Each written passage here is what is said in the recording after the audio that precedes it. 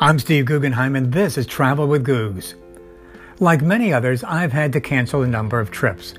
I should be in Japan right now instead of writing this in my home office. And that would have been after coming home from Costa Rica. And I'd much prefer to be writing about those trips instead of dreaming about them. The company I booked Japan with canceled, so I got all of my money back. But because a different company did not cancel, I lost insurance money when I decided it was not prudent to travel to Costa Rica. But I'm lucky. A lot of other people have fared worse due to the imposed restrictions caused by the disease. To be clear, I'm talking about travel losses, not those who have suffered from the virus, and by no means am I trying to equate the two. Travel problems are not even a drop in the bucket when compared with the pandemic. The travel questions many of us face now is what we do for the future. Just on my short horizon going to the end of the year, I have trips planned to West Virginia, Hilton Head in South Carolina, Hawaii, and the aforementioned Costa Rica. And I'm far from alone.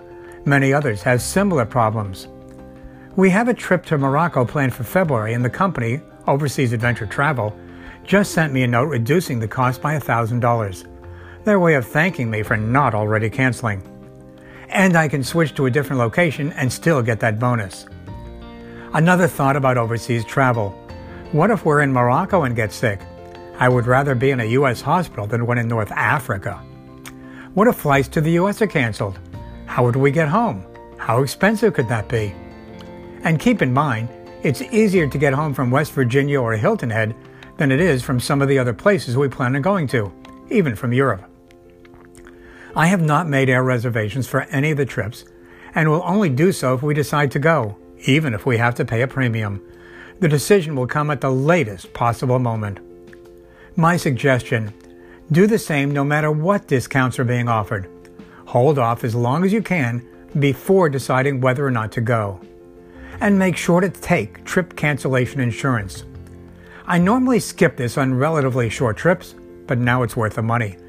Better to lose hundreds of dollars than thousands. Make sure you know what the insurance covers. How long before a trip can you cancel? What reason do you need to give them? Are you covered if you need to cut the trip short? Is hospitalization covered? What about emergency transportation? The policies vary, so make sure to read the fine print. Instead of traveling overseas, I may spend my vacations right here in the U.S. I have visited 39 states, and in some of those I've only seen small sections. And keep in mind, it's much easier to get home while in the U.S. than from anywhere else. If you want to avoid air travel, go by car. There may be places you've always wanted to go to, but never got there, so this may be your chance.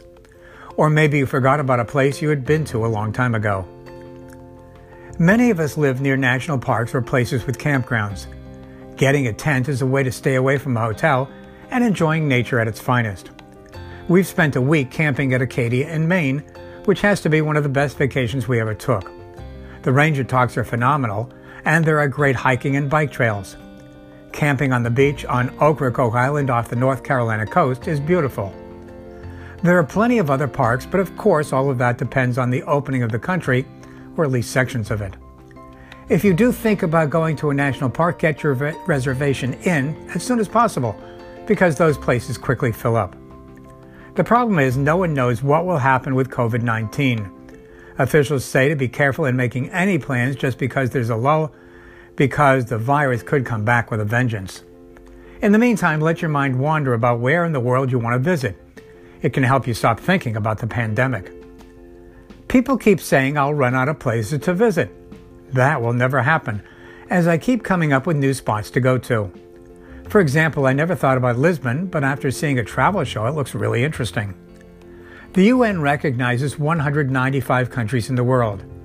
Not only that, but there are many places to visit in those countries. For example, I've been to Italy 4 times and still haven't seen all the country has to offer. So there will always be places to see. And you may want to go back and revisit some of the locations you've already seen. In the meantime, we're taking short day trips where we don't have to get out of the car. We'll get through this crisis. It may take a while, but we'll get through it. So don't let your travel dreams die. I'm Steve Guggenheim, and this is Travel with Googs.